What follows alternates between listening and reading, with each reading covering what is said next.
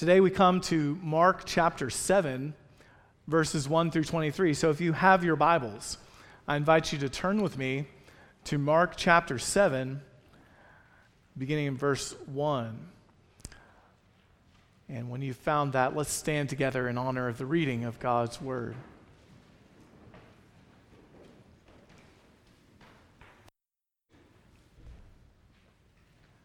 We'll be reading through verse 23.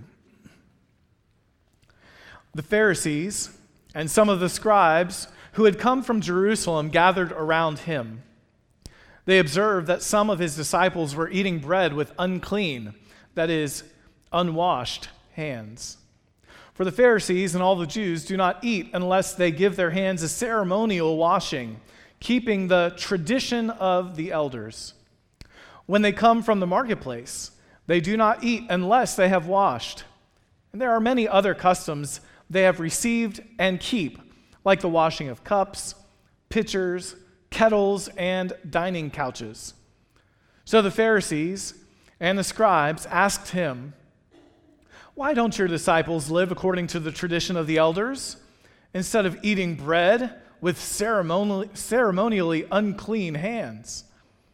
He answered them, "Isaiah prophesied correctly about you hypocrites, as it is written, 'This people honors me with their lips, but their heart is far from me. They worship me in vain, teaching as doctrines human commands. Abandoning the command of God, you hold on to human tradition.' He also said to them, 'You have a fine way of invalidating God's command in order to set up your tradition. For Moses said, "Honor your father and your mother," and whoever speaks evil of father or mother must be put to death. But you say, if anyone tells his father or mother, "Whatever benefit you might have received from me is korban," that is, an offering devoted to God, you no longer let him do anything for his father or mother. You nullify the word of God by your tradition that you have handed down. And you do many other similar things." Summoning the crowd again, he told them, "Listen to me, all of you, and understand. Nothing that goes into a person from outside can defile him. But the things that come out of a person are what defile him." When he went into the house away from the crowd, his disciples asked him about the parable. He said to them, "Are you also lacking in understanding? Don't you realize that nothing going into a person from the outside can defile him? For it doesn't go into his heart, but into the stomach, and is eliminated." Thus he declared all foods clean.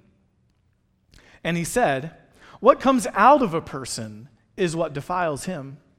For from within, out of people's hearts, come evil thoughts, sexual immoralities, thefts, murders, adulteries, greed, evil actions, deceit, indulgence, envy, slander, pride, and foolishness. All these evil things come from within and defile a person." May the Lord bless the reading of his word. Thank you for standing. Would you please be seated? If you picked up an outline in the back and saw the title, I have to confess the title to today's message is not original. How to be a hypocrite. I just couldn't pass it up, though. I came across it in the exegetical guide to the Greek New Testament, and its suggested sermon homiletical outline began with the title, "How to be a Hypocrite." And I said, that you can't pass up, because it's catchy. It reminds us of one of the things that so often we struggle with in the life of the church. In fact, if you ask unbelievers or maybe even some believers, one of the things they struggle with most about the church is they come and they observe and they say, it's just a bunch of what? Have you heard it before? Hypocrites. Yes, hypocrites. Hypocrisy is defined as an actor playing a part, behind a mask, so to speak, pretending, going through the motions, and yet not truly believing or doing these things from the heart. So I want us to look at 3 surefire ways you yourself can become a hypocrite. You can pretend like you're honoring God, when in reality, you're just playing everyone. You're just pretending. So, what's the first way you can be sure to be a hypocrite? Well, you can make your own traditions and teach them like they're God's doctrines. Make your own traditions and teach them like they're God's doctrines. The key verses here from our text today come from verses 6 through 8. Jesus answered them, Isaiah prophesied correctly, or as some translations put it, well did Isaiah prophesy of you, you hypocrites, as is written. This people honors me with their lips, but their heart is far from me.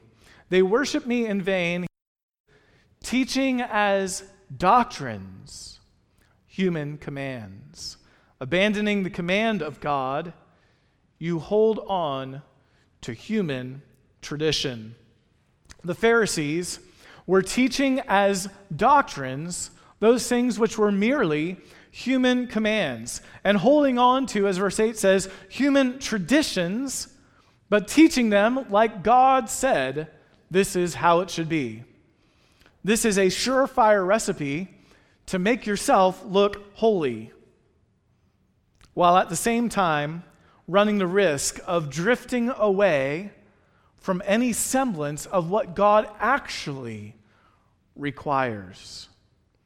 You see, the Pharisees were questioning Jesus about why his disciples were not following their rules about washing. Now, in our day, when we hear that the disciples were eating with unclean hands, our first thought is, ooh, gross, or COVID, right? You know, unclean hands. But this text was not about hygiene at all. The amount of water being used literally was a fistful. Get a fistful of water and kind of sprinkle it around on things, symbolically washing, ceremonially, I couldn't say it before, I can't say it again, ceremonially washing, if you will. This had never been commanded by God for everyone to do. This was a tradition passed down from the Jewish leaders of the days gone by, taking some of the things that would have been done perhaps in the tabernacle or in the temple and expanding it to say all Jewish people should do these things. But if you notice in verse, they had a number of other similar customs that they did as well. It was an entire symbolic cleaning extravaganza. Some of you would have really liked that. You're very clean people. But again, this was not hygiene. This was symbolism. It was a ceremonial washing every time they came in from the marketplace. But Jesus sees right through their mask of holiness. And he quotes Isaiah 29 and verse 13. The Lord said, "These people approach me with their speeches to honor me with lip service, yet their hearts are far from me. And human rules direct their worship of me." Now, Isaiah certainly had people in his own day about whom this prophecy was true. But Jesus says it's also true of those who approach Jesus with this appearance of righteousness that is really only about following man-made traditions. Now, hear me clearly. Traditions themselves are not bad in and of themselves, but traditionalism can lead to legalism and hypocrisy. In fact, another title for today's message could have been How to Be a Legalist. Traditions, they can come from noble intentions like the purity of God's people, but they can become their own monster, rearing their ugly head when tradition is elevated to be on par with, or even sometimes above, God's word and God's commands.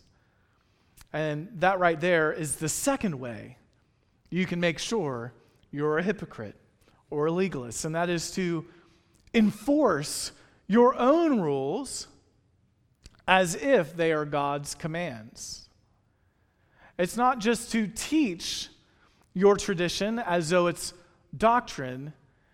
It's to take it a step further and enforce your rules like you enforce God's commands. In the text here, there is a literary link between verse 6 and 9 in the original language. In verse 6, you already heard me kind of quote, I think the ESV has it, well did Isaiah prophesy. It kind of begins with the word well. Isaiah did well when he did this. He prophesied about you. Well, verse 9, more literally, would be, well do you invalidate God's command in order to set up your tradition. You do a really good job at invalidating God's command to set up your tradition. Jesus is using irony, maybe even sarcasm here, to say that it's not just that you have taught others your traditions, you actually invalidate the express commandments of God in order to keep your rules. You invalidate. You hear how strong that is? Nullify God's commands to keep your own rules. And Jesus gets specific. He's like, that fifth commandment, the one about which Moses said is punishable by death if you break it, by speaking evil of your father or your mother. That kind of explicit command that God etched in stone with his very finger on Mount Sinai. Who do you think you are telling people they don't have to keep the fifth commandment if they made a vow to devote their possessions to God? You're going so far with things that you actually, notice Jesus' words, you are invalidating God's commands in favor of your own made-up rules. Now, to understand this a little more fully, I want to explain this issue of Korban. Korban. We see it here in the text in verse 11. In itself, Korban was a noble principle. You've got an estate, and you want to leave some of your personal wealth after you die to the Lord's work. So you dedicate it, or you vow it as though it belongs to God.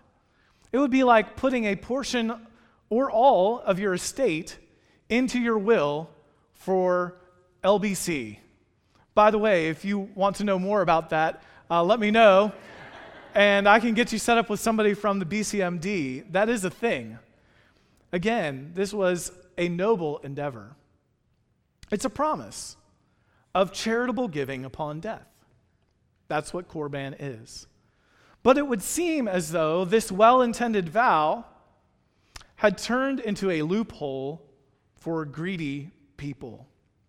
The catch is, you can use your wealth for yourself while you're alive, but you can't give it to anyone else because you've earmarked what remains of yours for God when you croak. Okay, so you look super spiritual, but then when your parents need your help, you can say, sorry, Mom, sorry, Dad, I can't help you in your illness or in your time of need because my wealth is devoted to God. I can't help you out. But the really awful thing that was happening was that if somebody had a change of heart, say they had vowed their possessions to God upon their death, but then their parents came and said, "Son, I really need your help." And you wanted to help them. You wanted to change your mind. The Pharisees and the scribal lawyers were refusing to allow that person to rescind their oath. So even if you wanted to help your parents, the Pharisees would say, "I'm sorry, an oath is an oath, and you can't go back on your word. You'll just have to tell your parents they're out of luck." And that, Jesus says, is essentially nullifying God's command. And the worst part is, Jesus says, you do this kind of thing a lot. This is just an example. Now, in premarital counseling, I often encourage couples not to use language like, "And you always do that," or "You never tell me you love me." We tend to exaggerate, don't we, when we're in the midst of an argument. But here, Jesus, the sinless Son of God, says, you do many other similar things, and he meant it. William Lane writes in his commentary, Jesus categorically rejects the practice of using one biblical commandment to negate another. You see, this was an interpretation of Numbers chapter 30, which we just read recently.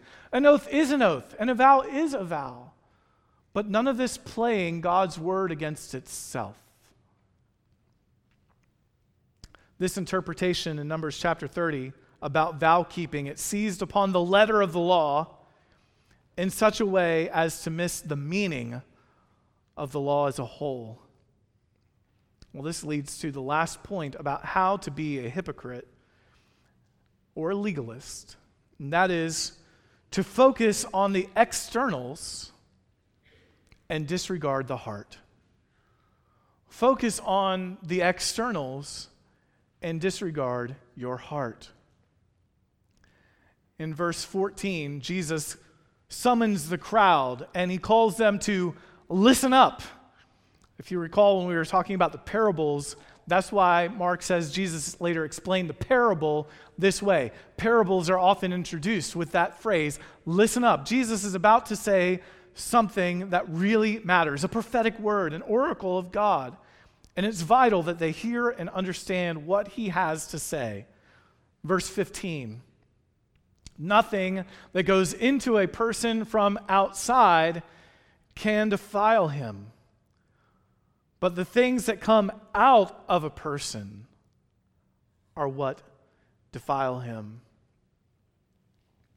Now we know that the disciples did not immediately understand the implications of what Jesus said because verse 18 says as much.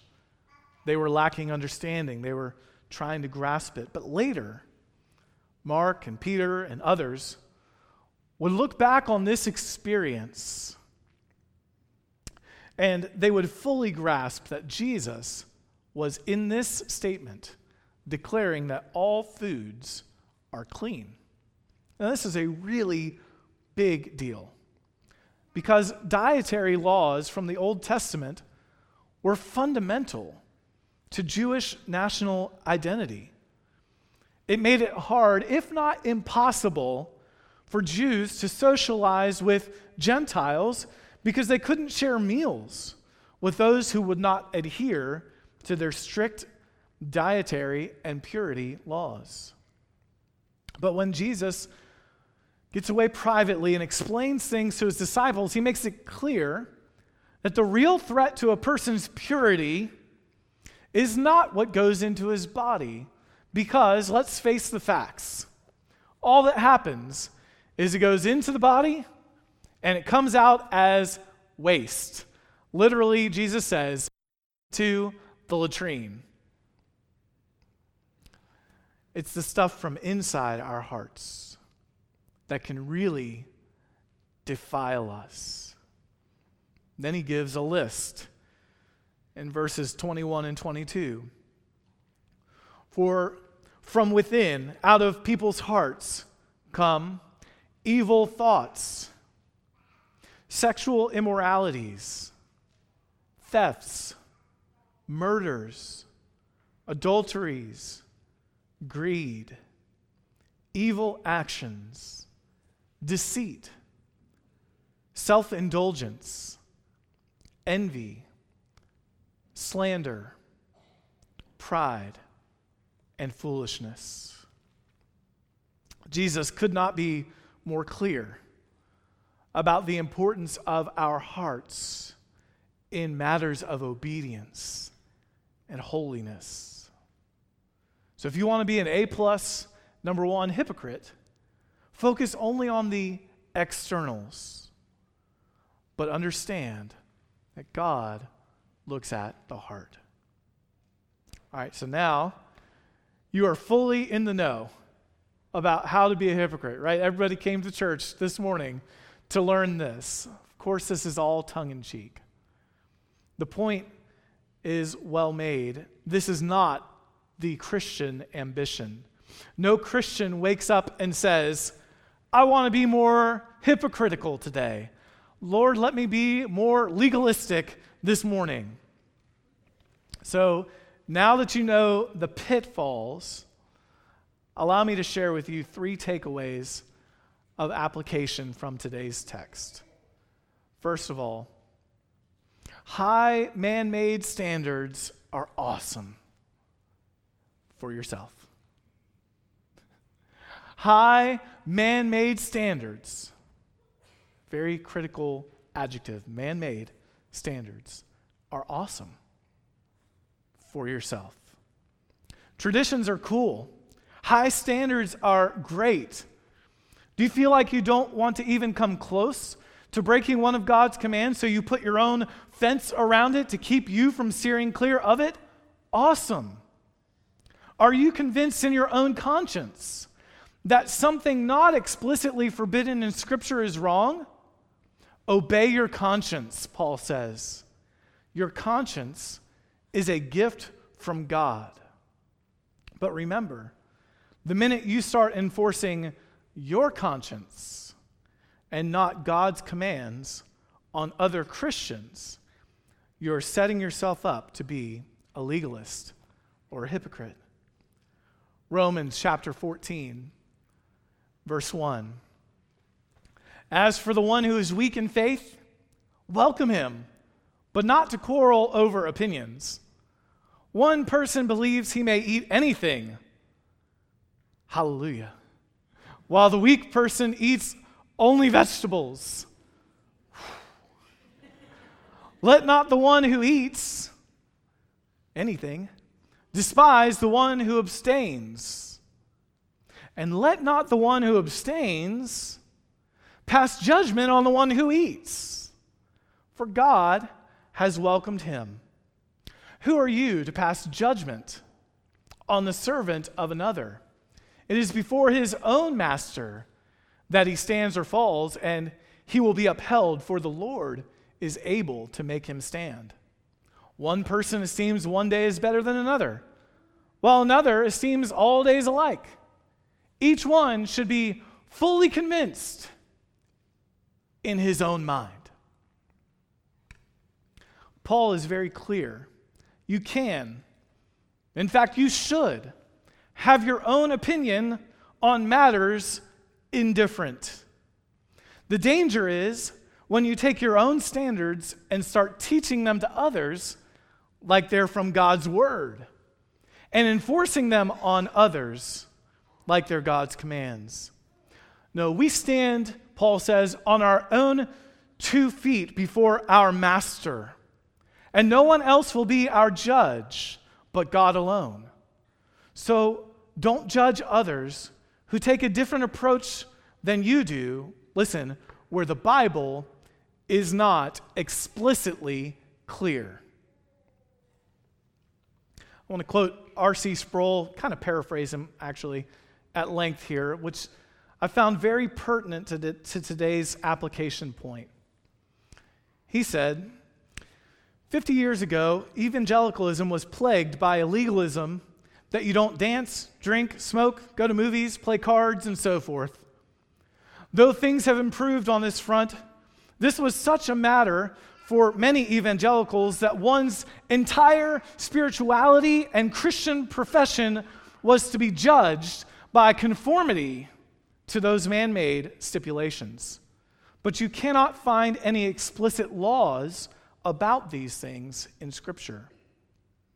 How many Christians have been taught that it is sinful to do things that God has not declared sinful? They have been told that some matters indifferent are not actually indifferent. Dealing with weaker brothers here is the basic issue. For example, if I believe it's a sin to do XYZ, and I do XYZ anyway, I have committed a sin. Let me rephrase that so we're clear. This is why I said, if in your conscience you believe XYZ is a sin, you don't disobey your conscience because that is a gift from God. And Paul says, always do what your conscience tells you to do on things that are not explicit in Scripture. This is not because it's a sin in itself to do X, Y, and Z, but because it is wrong to conscientiously do what you consider to be a sin. In willingly acting to break what we even think is God's law, we show forth a rebellious spirit. We must therefore be careful when it comes to, I'm going to use Paul's word, despising the behavior of others on matters indifferent, because we are not all on the same level of understanding about X, Y, and Z. So, how do you deal with the weaker brothers? Do I laugh at them, jump on them with criticism, or do you respect their conscience and say, I know that you, brother or sister, have a scruple about X, Y, and Z, and I don't want to make you stumble or entice you to do something you are convinced is a violation of the law of God. This is what Paul was willing to do out of love in 1 Corinthians chapter 8, verses 9 through 13. Paul was willing to give up meat altogether for the sake of his weaker brother. Whew. That's love. If a person, listen, has a scruple I do not share, and it's their scruple as unto the Lord, then I, the stronger brother, have to bend over backwards to be caring and not to flaunt my liberty in their face. I should do the act that is indifferent but offends another believer in private. Our freedom in Christ is not autonomy, whereby we can do anything we feel like doing. Do you hear me, stronger Christians? Our freedom in Christ is not an autonomy whereby we can do anything we feel like doing. It must always be accompanied by charity, a charitable sensitivity toward those who have scruples. But what happens when weaker brothers want to elevate their personal scruples to a level of moral standard for Christianity, or when they want to require it of all those who want to be members or even officers in the church? Listen, that is exactly the sort of thing that was happening in our text today. They were taking a tradition of man and elevating it and requiring it.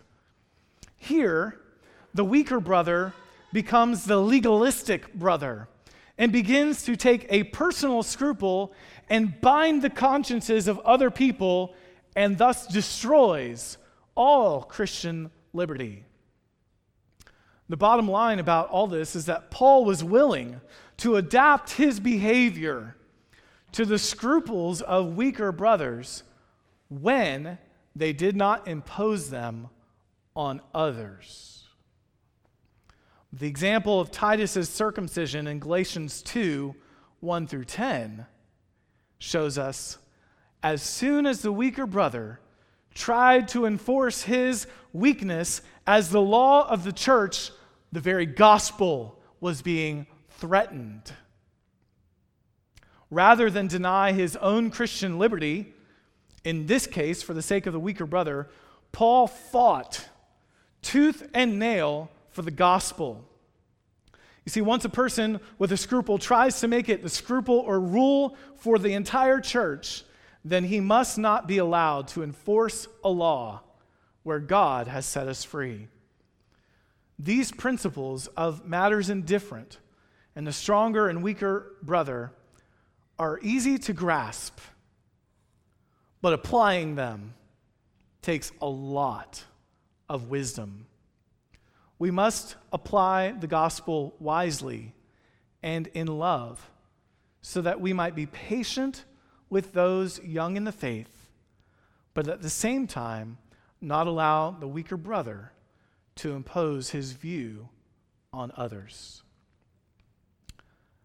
That was Sproul. Let me give you one of my favorite Charles Spurgeon quotes, and then we'll move on to the next point. Spurgeon said, quote, "There is growing up in society a Pharisaic system which adds to the commands of God the precepts of men. To that system I will not yield for an hour. The preservation of my liberty may bring upon me the upbraidings of many good men and the sneers of the self-righteous. But I shall endure both with serenity so long as I feel clear in my conscience before God.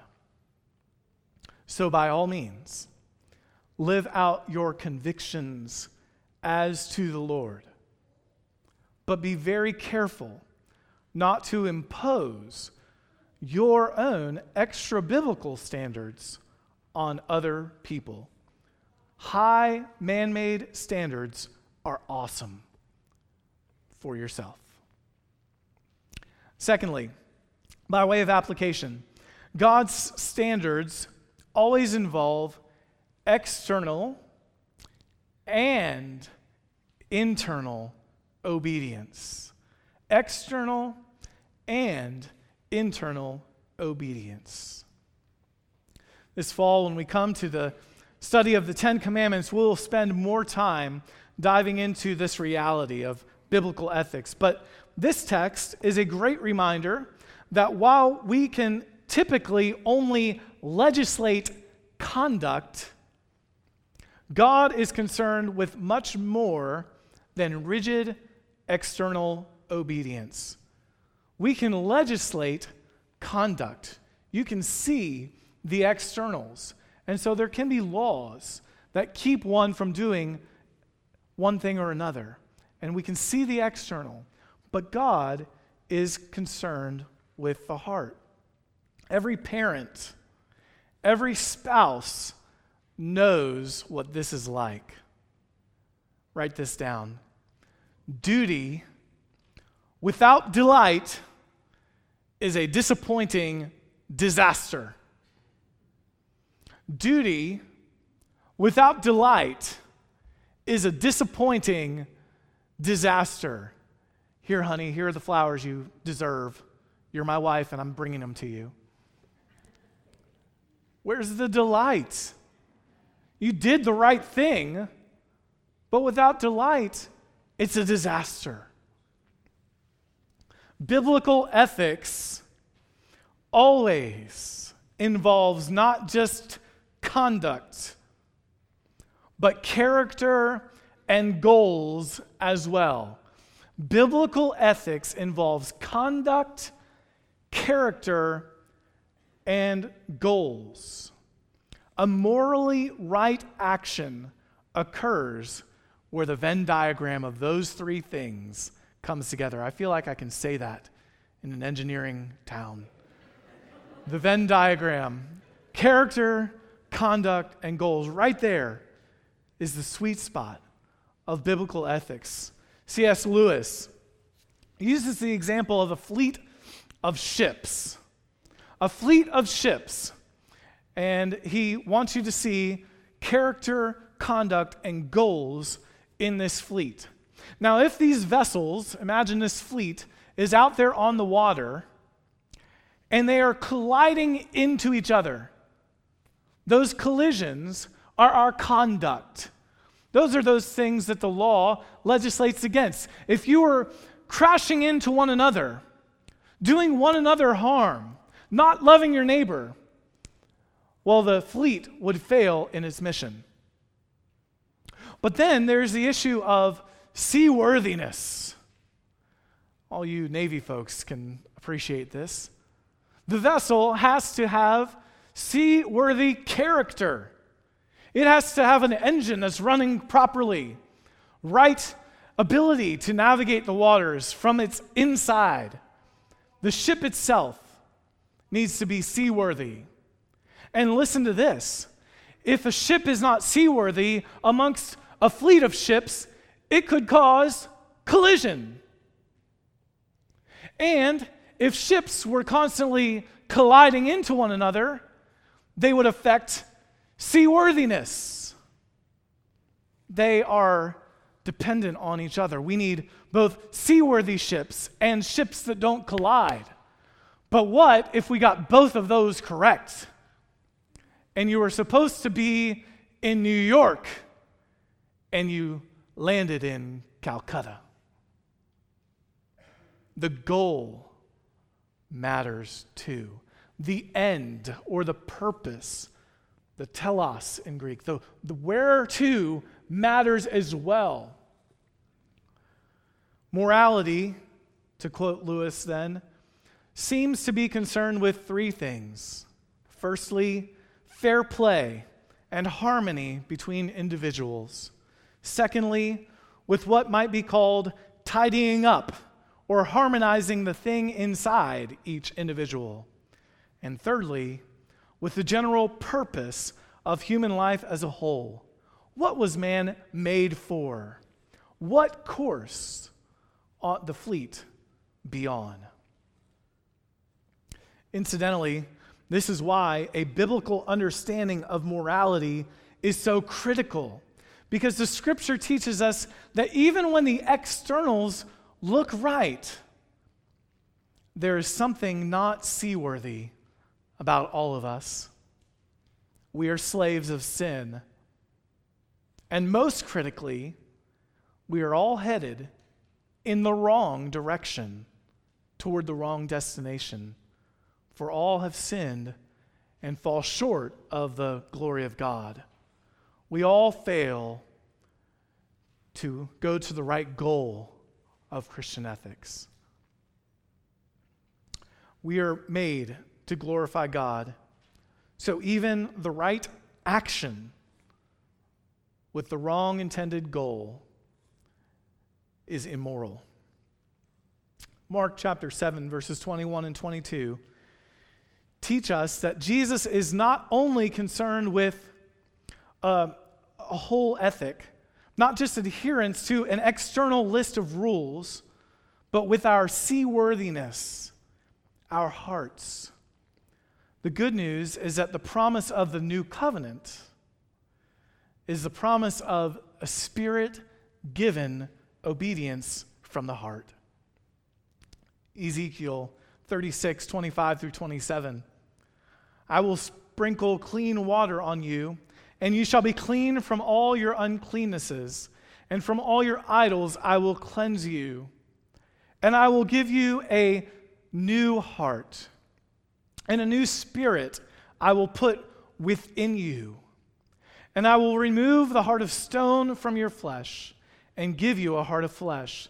And I will put my spirit within you, and cause you to walk in my statutes, and be careful to obey my rules. A new spirit, heart and obedience, external as well. In this text, in Ezekiel, we see the right conduct, the obedience to the rules, with the right character, and ultimately for the right goal, all for the glory of God. So speaking of the new covenant, that the final point of application from today's text, and that is that Christ fulfilled the Old Testament dietary and purity laws. Christ fulfilled the law, especially the dietary and purity laws. If you were tracking things closely, you may have noticed something kind of interesting about this whole showdown with Jesus and the Pharisees. On the one hand, Jesus was saying, don't elevate your own word over God's word. But if you weren't convinced that Jesus is God, you could accuse Jesus of doing the same thing. You see, the Old Testament dietary law was pretty clear. But here, Jesus is saying that those laws are no longer binding. But Jesus had what the religious leaders lacked: all authority and perfect obedience. Tom Schreiner has a helpful book about 40 questions about Christians and the biblical law. One of the questions he asks and answers is, what is the role of the law in the Gospel of Mark? Here's part of his answer. He says, quote, "The newness that has come in Christ is apparent here. Certainly, the Mosaic covenant and its laws no longer maintain the same status, since the food laws are no longer mandatory." Do you remember the new wine and old wineskins? He says the new wineskins brought about by Christ replace the old wineskins. You don't take the new wine and put it into the old wineskins or they'd burst. The Mosaic law is no longer binding, since a new era inaugurated by Christ has arrived.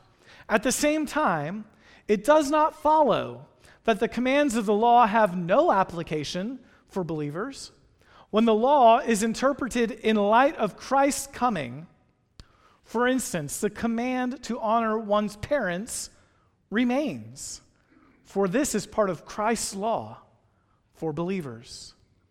On the other hand, the food laws no longer have any function or role in the lives of God's people. Now that Christ has come, the purity laws are fulfilled in him, signified by his healings. Think back through Mark's gospel with me, of the leper, his touching of the woman with a flow of blood, his healing touch of Jairus' daughter. The purity laws fulfilled. They didn't make him unclean. The new wineskins have arrived in Christ, and thus the old wineskins of the law must be interpreted in light of his coming. Mark does not give us the full picture, but the picture he gives fits with the larger scene found in the remainder of the New Testament. Indeed, the picture is consistent with the whole of the New Testament. Christ abolished the law, he fulfilled it. And that is really good news. I thank God for the freedom to eat bacon. I thank God for that. In all seriousness, Christ did what we could never have done. What we could never have done. One of my favorite verses in Romans chapter 8, verse 3.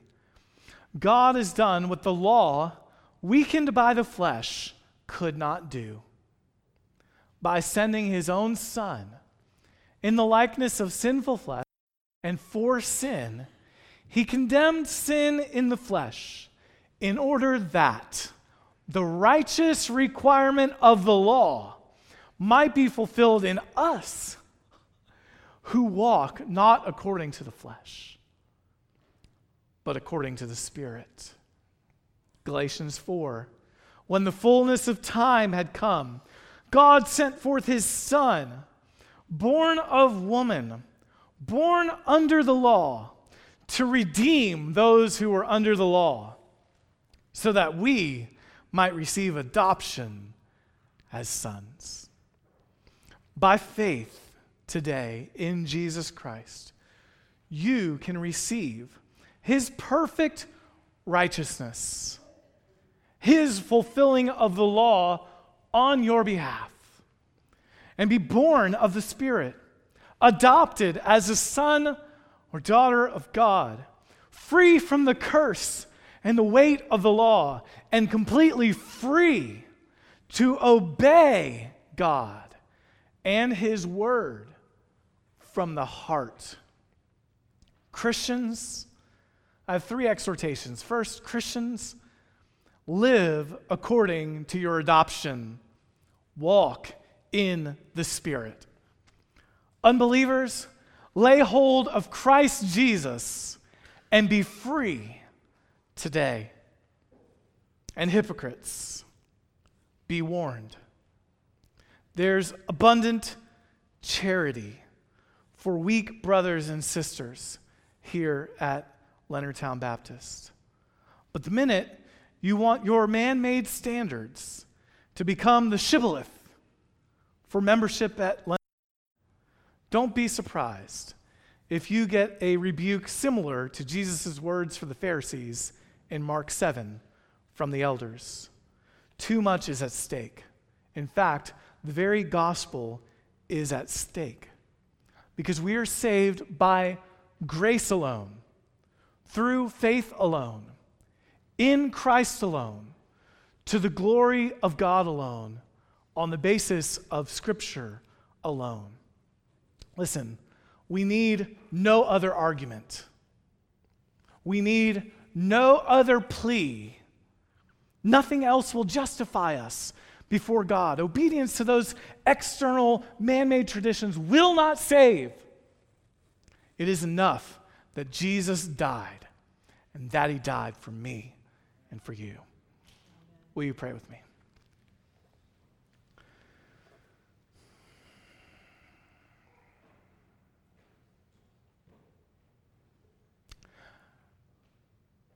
Our Heavenly Father, we thank you for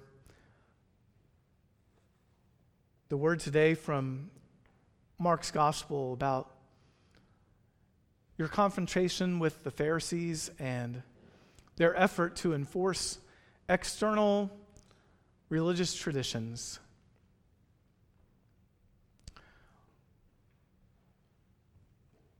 Father, we thank you that Jesus saw right through. And Lord, we know that you see right through us. You see right to our very hearts. You know those who are here as a part of ritual, checking boxes and looking righteous. And Father, you know those who are like the publican who beat his chest and said, "Have mercy on me, a sinner." Were it not for Jesus, none of us would be able to show forth our own righteousness in standing before you, Father. Your judgment would condemn every one guilty, sinners, living for self and not for your glory. So, Lord, we thank you for the gift of Jesus, who came to fulfill and obey the law where we never could. Weakened by the flesh, the law was a curse to us. It condemns us all. But Father, you gave us the law as a schoolmaster to teach, to show us that we need Christ. Romans 10:4, Christ is the goal, the purpose of the law for righteousness to everyone who believes. It was all to point us to Jesus and our need for him and his perfect obedience and fulfillment thereof. Lord, we thank you not just that he died for our sins, but Lord, that Jesus lived for our righteousness. And we are now clothed by faith in Christ's righteousness alone, so that when we stand before you, it will not be because of our righteousness, not my righteousness, but Jesus' alone. Lord, I pray for our church that the main things would be the main things. The explicit and clear would be faithfully obeyed from the heart. And Lord, that you would free us from the dangers of hypocrisy and legalism. I thank you, Lord, largely that there is sweet fellowship amongst our church. I thank you, Father, that so many would proclaim, it's not me, it's not my righteousness, and I know I don't live up to all that I should be in Christ. But Lord, I thank you for the way there is so much maturity and grace and kindness displayed amongst brothers and sisters in our church. I pray that that sweet spirit of unity would remain and pervade. And Lord, that you would teach us, each one. We thank you that you are our master on matters indifferent. And Father, that it was for this reason that Christ died and lived again, that he might be Lord both of the dead and the living. Teach us, Lord, to be obedient from the heart. Help us to obey. Teach our consciences. Guide us in truth. Father, we thank you for this opportunity to be gathered around your word. We pray that you would plant it deep in our hearts.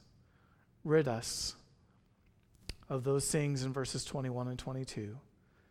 Give us clean hearts. We pray this in Jesus' name. Amen.